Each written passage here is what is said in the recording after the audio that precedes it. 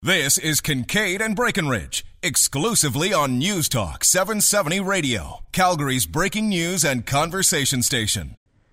This is Kincaid and Breckenridge Highlights podcast for March the 22nd, a day where we woke up to some horrible news, another terrorist attack, this time in Brussels, Belgium. We spent a good part of the day talking about that on our program and taking your phone calls as well. We had an interesting conversation, in addition to all of that, about doctors, not just in Alberta, but in Canada, how we compensate doctors, what kind of incentives we provide doctors, and how we get to patient-oriented care. Dr. Louis Francis Cuddy has ruffled some feathers in the physician community in Canada, but he had some interesting points to make, and he joined us on the program. You can listen to us Monday through Friday, 9:30 to 12:30 on News Talk 770.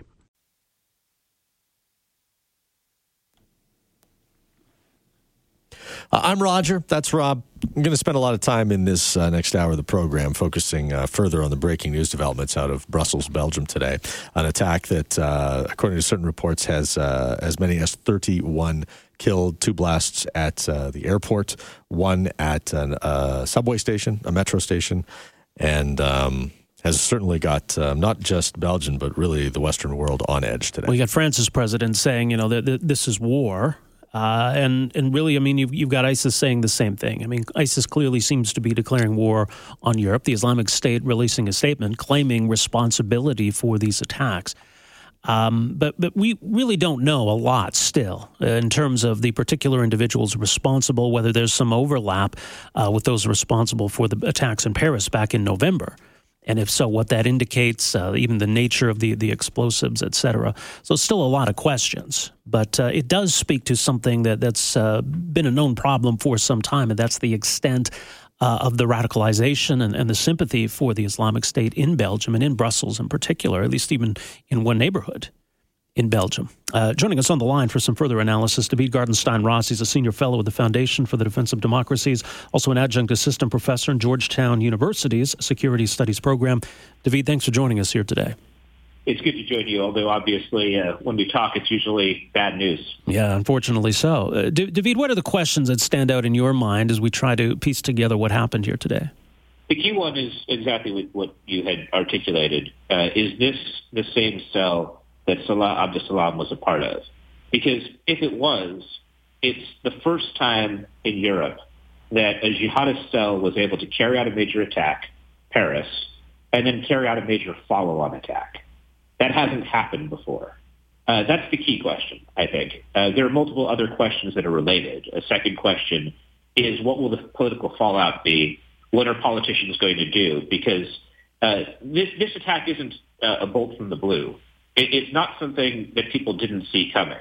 And let me be very clear. I'm not suggesting this was an intelligence failure. Rather, it's a product of having security services who are massively overstretched and have all been but everything but waving their arms, saying we're overstretched. We can't follow all the array of threats. And now it's culminated in sadly, another bloody day in Europe.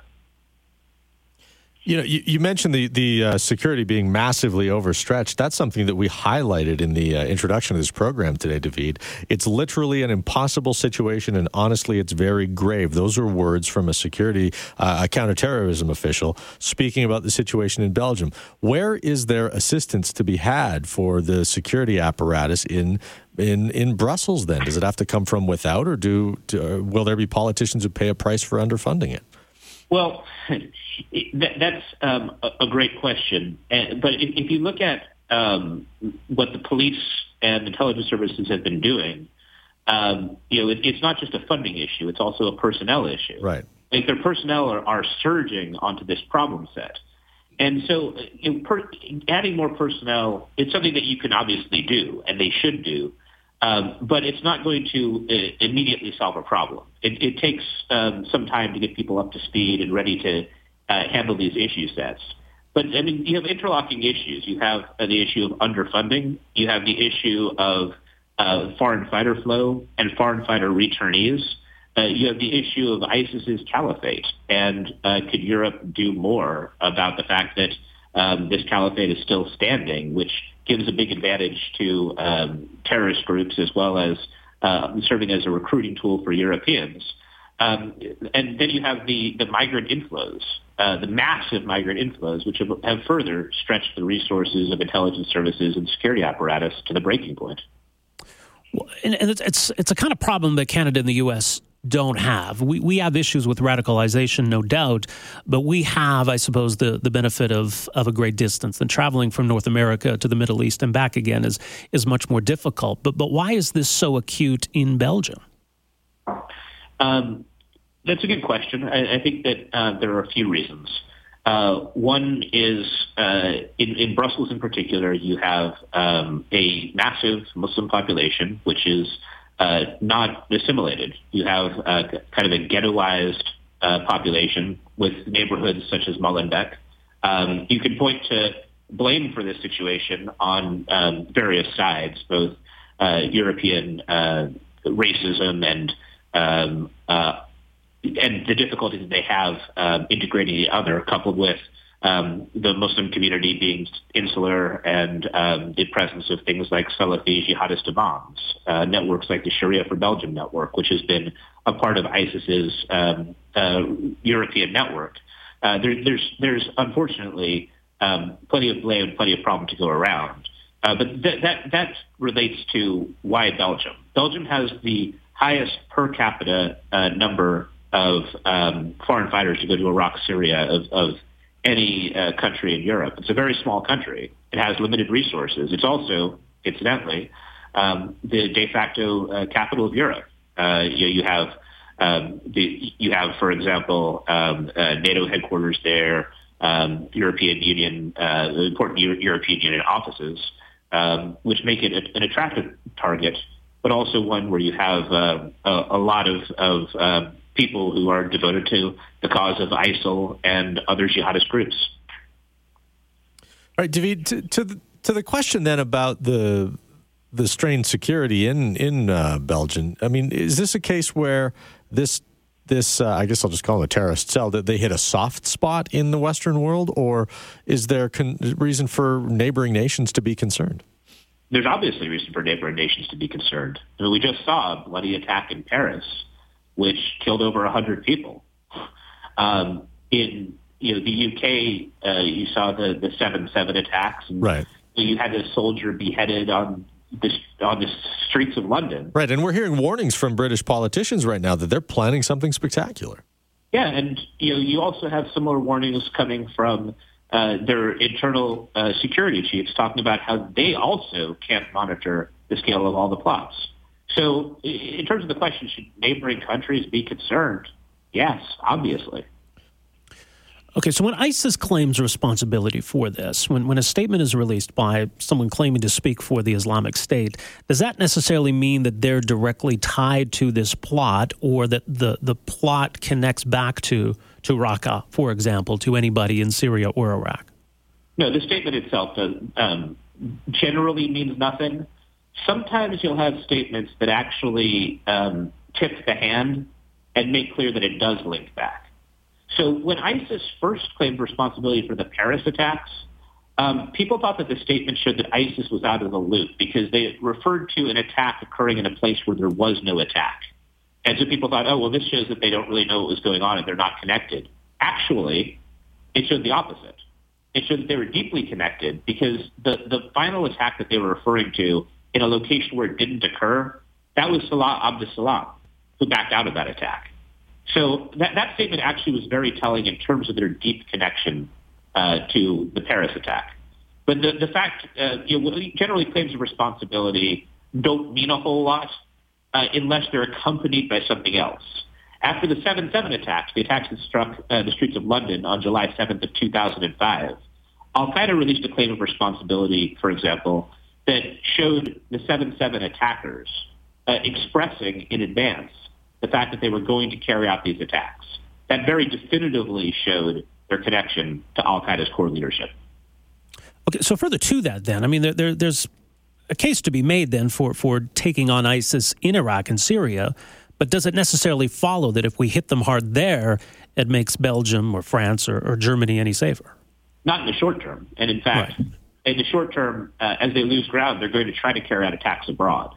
In the longer term, not having a safe haven in Iraq and Syria will make other countries safer, because when you have this arena in which ISIS operatives are engaging in urban warfare on a daily basis, and where they're able to train and where they're able to plan, that definitively increases the chance that spectacular attacks like the Paris attack will be successful.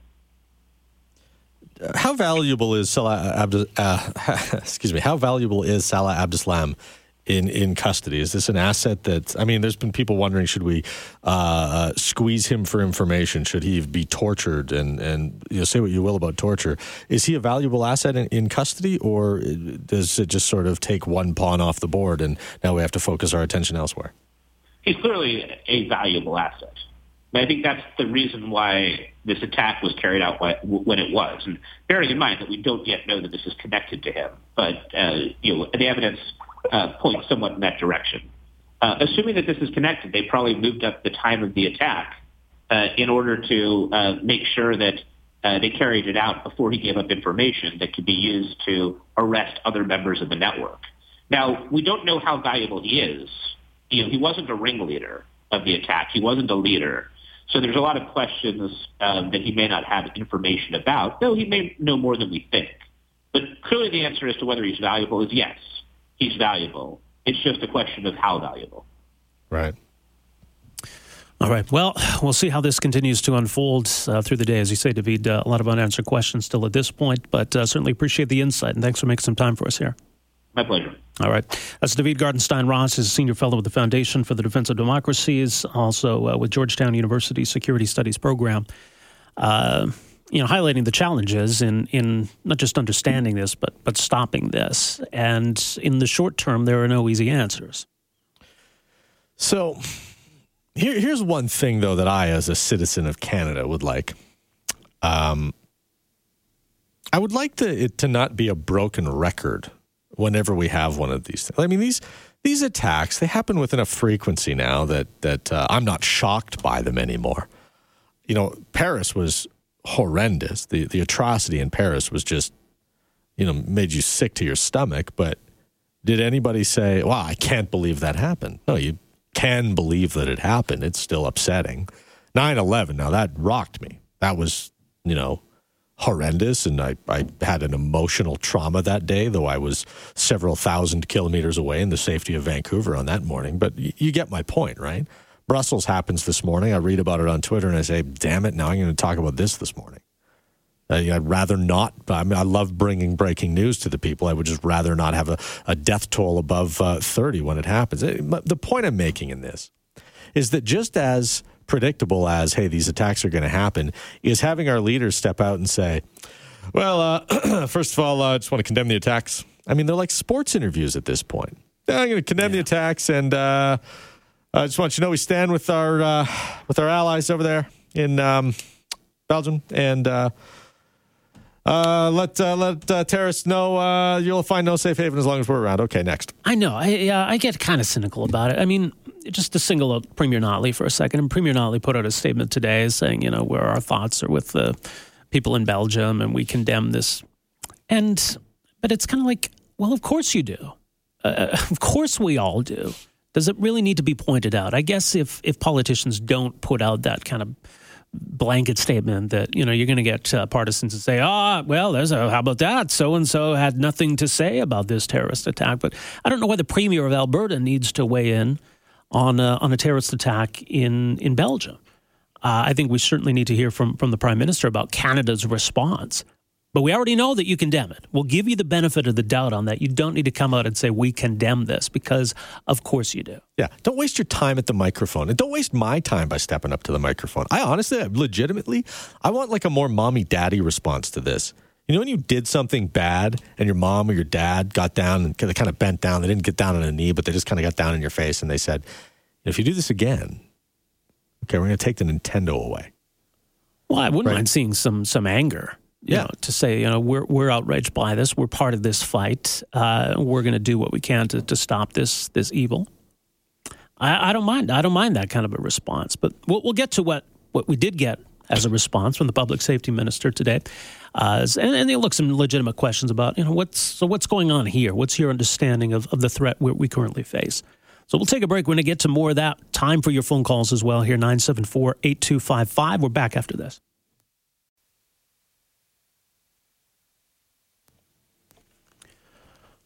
All right, welcome back. Kincaid and Breckenridge on News Talk 770. We will get to some of the comments from the public safety minister this morning. We're also hoping to hear from the public safety critic for the Conservative Party. We'll get their thoughts on Canada's response. I do think Aaron O'Toole is going to phone us at 10:45. He's in a committee meeting. It's budget day in Ottawa, so these guys are all pretty busy. We did reach out to the public safety minister, that being Ralph Goodale.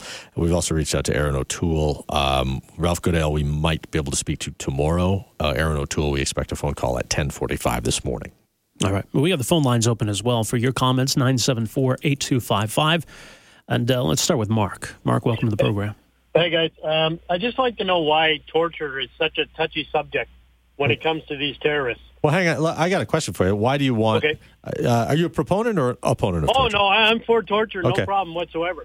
How come? Like, what? Why? Well, let's say, for instance, I'm going to give you a scenario. Okay. Somebody has my son or daughter. They have 15 minutes to live. They know where she is or he is. Right. Am I just going to ask him nicely over and over again, where is she? Well, what's your... No, I would stick his head in a vice. Okay. And I would squeeze it until he told me. Okay. And what if he doesn't tell you? What if he doesn't tell you, though? Well, if he still doesn't tell me, then I guess he's got a crushed head. Okay. So, okay. Well, hang on. But Either way, somebody, I guess my daughter or son will die, but so will that terrorist, and he won't go on to terrorize anyone else. Well, okay. But terrorists don't mind dying. But hang on a second. Hang on a second, Mark. Getting the information out of him by torturing him, then by me just asking him nicely, please tell me where she or he is. Well, that's I think that's partly a faulty assumption, but how far would you take that? What if the terrorist isn't going to talk, so you bring the terrorist's daughter into the room?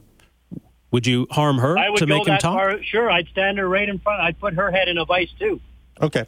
So here's the thing about... I don't have any issue. Mark, no, you've made yourself clear. It's good, and no one's criticizing you for it, and it's good. Like, there are people who are proponents of torture, but I argue this. If you want to be a proponent of torture, you should only do it because you are trying to inflict pain on people either out of vengeance or to try and create some semblance of balance.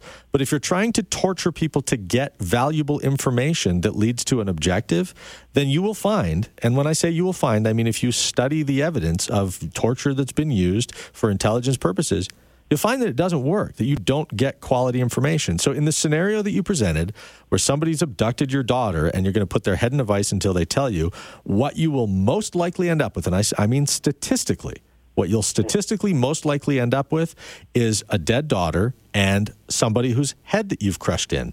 Now, if that's okay with you, then that's fine.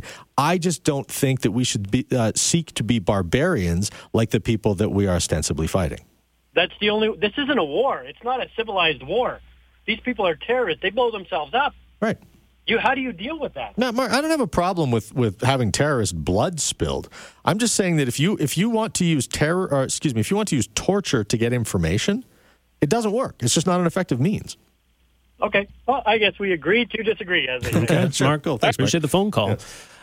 Look, I mean, we've signed conventions against torture for a reason. There's a reason why we consider this a war crime. And I think we learned some hard lessons in the U.S. response after 9/11, where in some cases they probably did go too far. And what did that accomplish? It's not as though we can say, well, it accomplished a whole lot, but should we have done it? And I think the lesson was that, well, it didn't really accomplish a whole lot, and no, we shouldn't have done it. That should be a point that's not lost on people. Like, you're not listening to two guys who are saying, no, we did it to hug terrorists. That's ridiculous. We're just basically saying, why do you want to do that if it doesn't work? Why do you want to do anything if it doesn't work? Well, and let's ask the people who've interrogated these individuals and where we've got good intelligence from these individuals. And what does that mean? I mean, the caller goes right to the ticking time bomb scenario that I think advocates of this always do. When has that ever presented itself? When have we ever had a bomb that was about to go off and we tortured a suspect and we stopped the bomb from going off? Give me an example of when that's ever happened. What we need from these individuals are names, where they've been, who they've been in contact with, these kinds of things. And, look, a lot of these guys are more than happy to become martyrs. And we need to consider that as well. I just Googled movies about time bombs, by the way, so I could give you a comprehensive list. I'll email that to you. Hi, Jay. Thanks for the phone call. Hi, guys. I guess I had to kind of sadly chuckle at that last caller's comment about this isn't a civilized war, as if there's any civilized wars when you're on the end of a bomb, I guess, right. The receiving end of a bomb. So we declared war on terror. We declared war on kind of, let's say, people over there 15 years ago almost. And in the interim, we've had... Well, I think they declared war on us, but okay, go on. Well, somebody over there, okay, Osama bin Laden, a small group of people declared war on us. And we went over and we've been bombing people and invading countries ever since. And sorry, Belgium has been? Well, Belgium obviously is kind of like involved a bit more as far as like the people that they've let in. And listen, I'm not from Belgium. I'm not sitting here, sure, going, oh, we've been attacked or anything like that, because we haven't. Okay, what's the point you're getting to though, Jay? We'll just get you to kind of fast forward. Well, my point is that, like, I guess so. One point would be that at a certain point when you've been waging war around the world for 15 years, you have to expect that soon. Like, and we've managed to kind of, I guess, like keep all the bombing over there, okay? But sooner or later, like in war, other side gets attacked, okay? Yeah. And so, we can't expect that we're going to be able to just kind of unilaterally wage war on people for 15 years and then not actually get attacked. So I'm not surprised about the attack. No. That doesn't mean I think it's justified. And frankly, I think that this is all it's ridiculous, to be honest. And us perpetuating it by sending more planes or more soldiers or anything like that over there is ridiculous. Like if Iraq and Syria has a problem with ISIS, okay, let Iran, their neighbor, deal with it. Let Russia, their Syria's ally, deal with it. Let Saudi, I don't even like Saudi Arabia. Saudi Arabia is half the problem. Like they are literally half the problem with the terrorism over there. Okay. We're just gonna, you're meandering a bit, but I do get, I kind of understand where Jay's coming from. I don't actually. Why are we waging war? We should be letting these other people wage war. Well, I think it's okay when Russia drops bombs on Syria, but when the Americans do, it's these terrorists. We should expect blowback. I think that the we is, I guess that would be a good question for Jay is define your we. Is we Canada? Is it the West? Is it NATO? Is it everybody that's not ISIS? Is it Christians and Jews? I don't know how Muslims? You unilaterally wage war. We're at war with something that is fighting back. If the argument is, well, we shouldn't fight back, well, they make that argument. But to pretend that we just started this and we've just been the aggressors the whole time is nonsense. President George W. Bush, about 2 weeks or so following the attacks on 9/11, declared war on terrorism, and we've been losing it ever since. The West is being just completely destroyed in the war on terrorism from a return on investment perspective. We've never managed to quash the enemy. The enemy has taken many different forms, has had many different banners, and every time we think that we're getting ahead of one, another head pops out of the ground. It's basically the carnival game whack-a-mole, just on the most disgusting and barbaric scale. But rest assured, if the war on terror is being fought with security machines at airports and listening to every phone call, reading every email in the country, and guess who's winning? It's not the good guys. In fact, we're too far down this rabbit hole to ever be able to claim victory. We have spent billions, if not trillions of dollars in the war on terror, and these guys stitch vests together, wear them under their jackets, and kill us by the dozen with hardware supplies. We're getting screwed here. We're going to stand down for the 10:30 news. We'll replay some of the comments from the public safety minister. We're expecting a call as well from the Conservatives' public safety critic. More of your phone calls as well, 974-8255. We're back after this.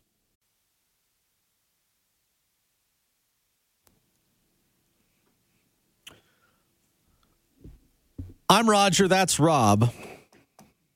The soup today is cream of broccoli. We just enjoyed some Girl Guide cookies, too, here. One more for you, buddy. That chocolate one right there. I like the non-chocolate one.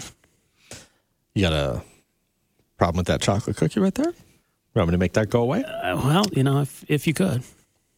By the way, dovetailing from last segment to this one, seen the new Cookie Monster iPhone commercial? It was priceless. It's pretty good. They did. That was great. If you haven't seen it, go on YouTube. Just look up, iPhone, Siri, Cookie Monster. Well done.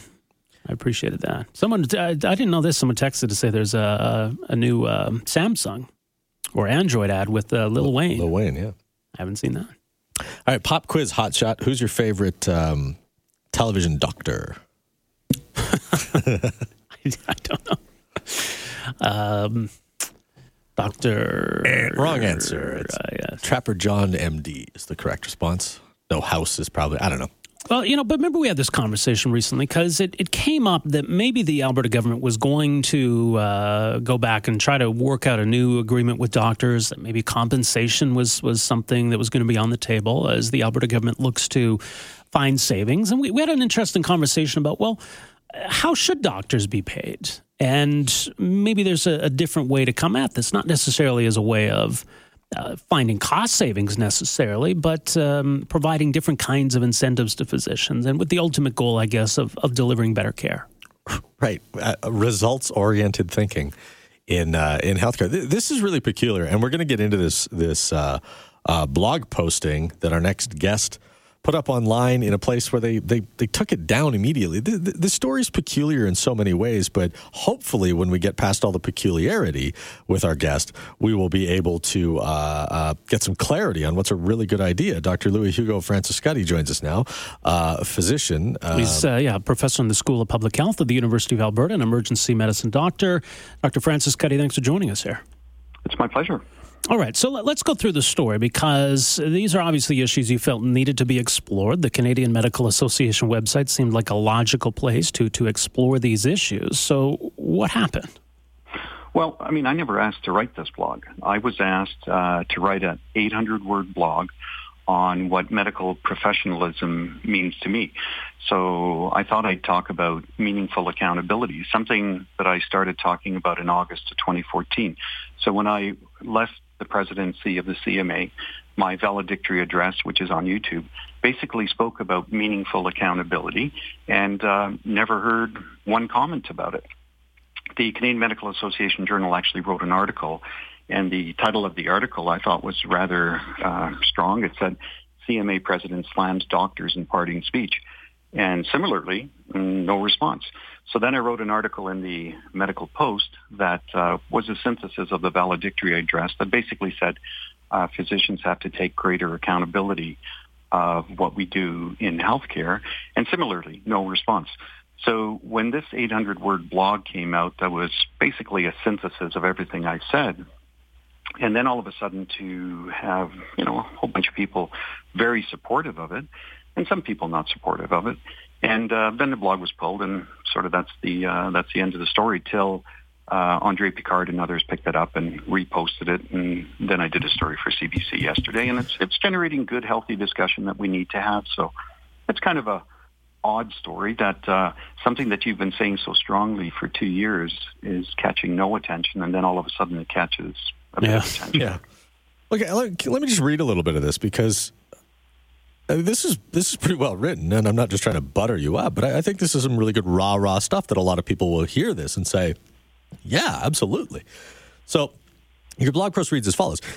Here's a rather radical idea. If implemented properly and with conviction, this idea will not only immediately improve physicians' morale and increase their sense of engagement, it will also measurably reduce patient error, virtually eliminate waits, improve access to specialist care, and save governments millions of dollars. This elusive dream is a reality if we want it.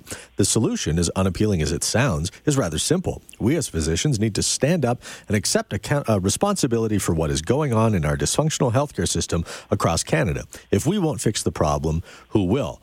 This is basically a call to arms for frontline staff that says, look, we're the ones who are administering healthcare in this country. We're in the best position to repair it if we so desire to undertake this responsibility. Right, and it was based on a visit to the Cleveland Clinic. The Cleveland Clinic takes care of the absolute sickest patients in the United States. As a matter of fact, the Cleveland Clinic, any physician can call it before 2 o'clock, and that patient will be seen by a specialist that same day. So it's not a sort of a flea-bitten, for-profit operation. This is a non-for-profit operation that works at a very high level. And so I was interested in finding out, how did the docs feel working in the system? And what I found out when the CEO and his vice presidents toured us was that their physicians are actually salaried, and they're on one-year contracts. And they're supported in what they do. So that's not to be punitive, but it's to be very supportive. And they're also given the authority and the responsibility with the accountability to make things happen. So, that's one example of a system that works well. Kaiser Permanente is another, the Mayo Clinic, Intermountain Health. So there's many places that we can learn from in the U.S. that have done this and done this well. I think what happened was physicians looked at the line, one-year contract, and, being salaried. Right. And the initial reaction was to push back on it.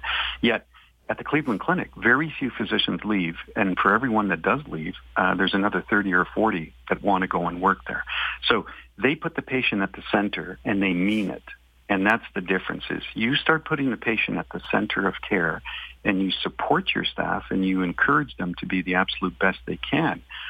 Physicians respond to that. And I'll tell you, there's been some negative comments, but the amount of positive emails I've received from docs across the country and the public that I've never met before is overwhelming. So I'm glad it started a discussion, and let's keep it civil and let's move forward and let's make sure Canadians get value out of the $220 billion a year that we spend on this, sick care system. Well, indeed. Now, and I'll assume that there's a reasonable argument to be made against this. What seems odd to me is that the CMA was so quick to take down the blog post. That if someone wants to argue against the points you're making, that they can certainly do so. But for the CMA to say these views do not represent CMA policy, that's why they're removing the post. I mean, they could have just left it up there and said, look, this is the opinion of Dr. Francis Cuddy, not necessarily the opinion of the CMA. If people want to make a counter-argument, they can certainly do so. So what did you make of how they reacted?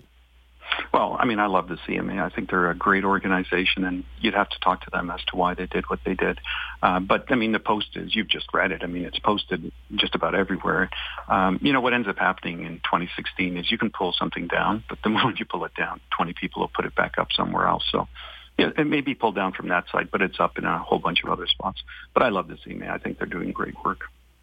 So, Doctor, you referenced the Cleveland Clinic, and it exists in a different healthcare environment, obviously. The United States doesn't have the same universal healthcare system that we have here in this country. Could your plan, would there have to be some adaptation in order for what you outlined to work in Canada, or wouldn't we just basically have doctors shuffling all over the place? No, the way you would do it is you'd break physicians that are practicing into small groups, and you have those small groups become accountable for either X amount of services or X amount of patients.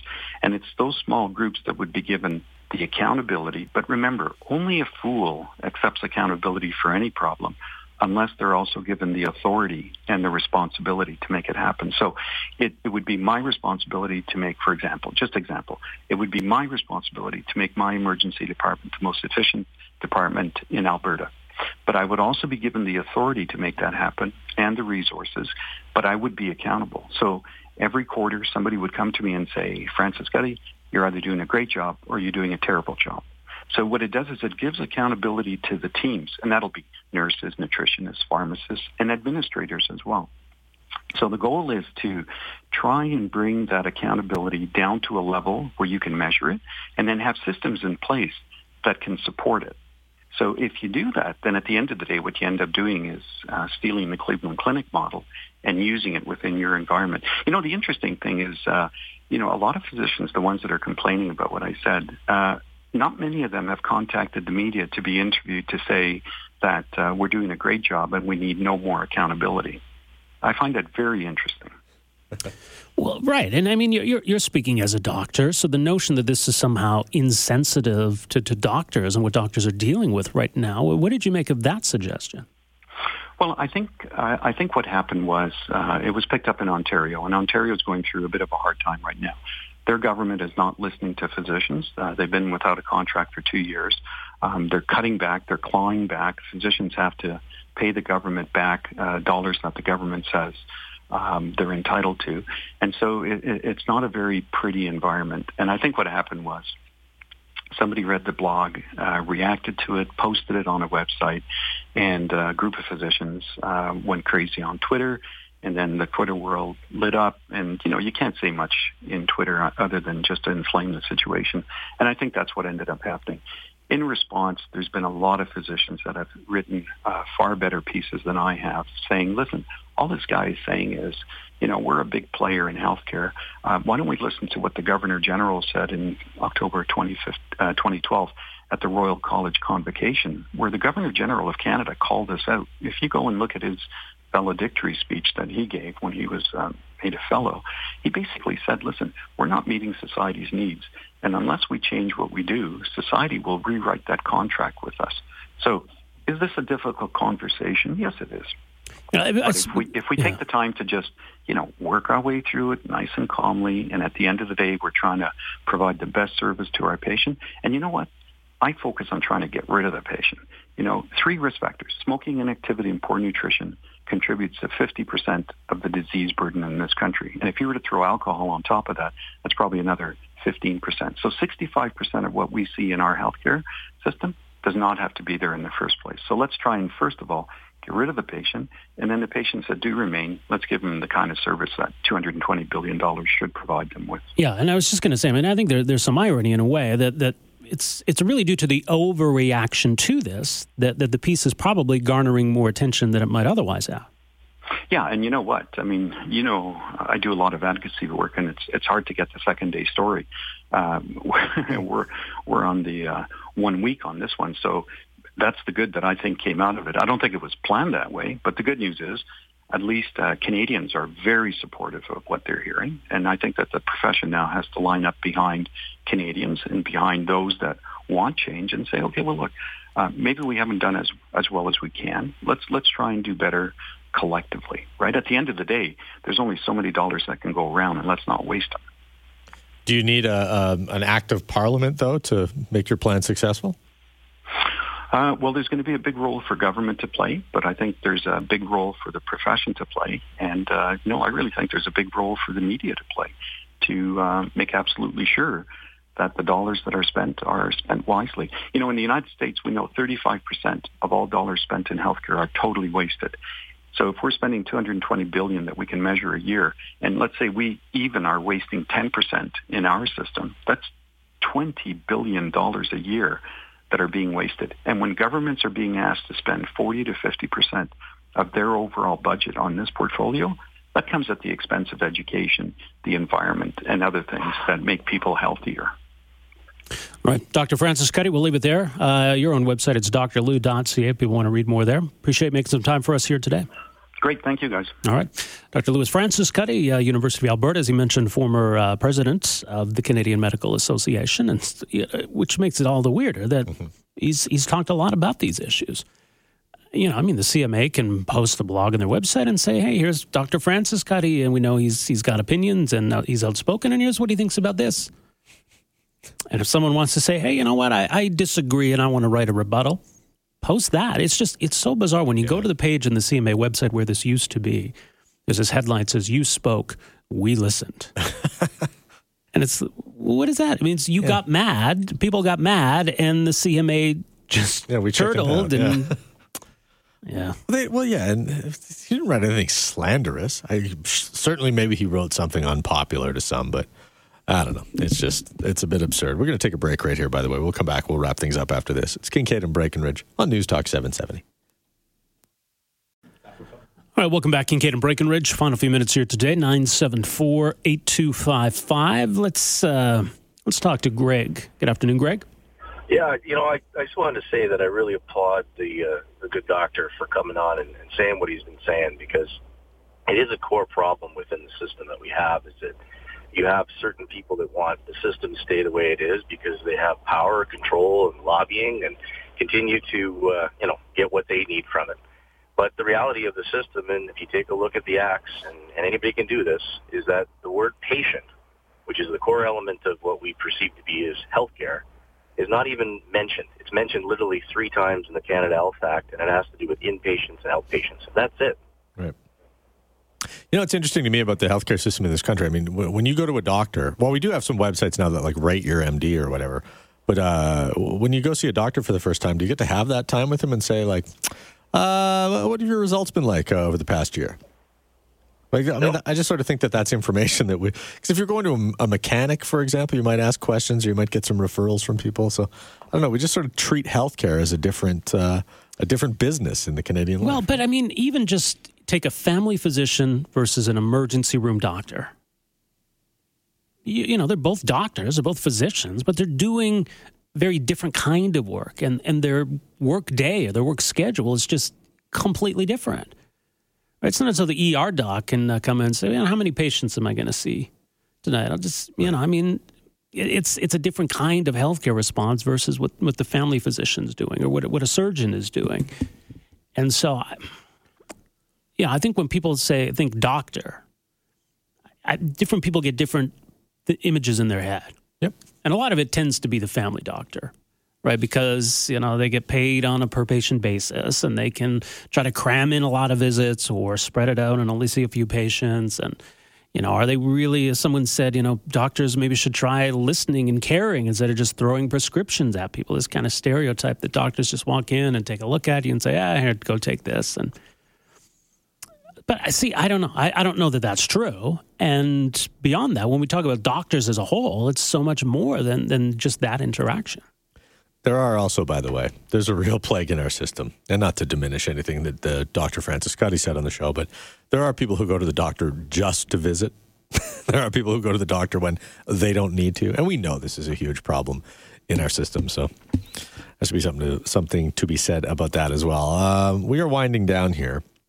And, boy, quite the scene in Brussels right now. Police are just watching this helicopter hovering over, what would that be, Schaerbeek, where there are raids underway, that they have found nail bombs, chemicals. And CNN is pointing out that an ISIS flag was found in the search. Well, that's a damning piece of evidence right there. Yeah, that's serious. Now, and this is interesting. I know the Liberals, look, I mean, it's budget day. You had the Foreign Affairs Minister, you had the Public Safety Minister speak earlier today.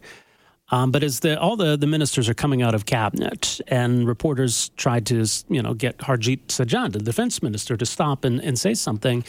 And his response was that he wouldn't take questions because he had to go get pizza for his kids. Whoa. Now, that sounds like a guy saying, I'm eating a cookie. It kind of does, doesn't it? Mm-hmm.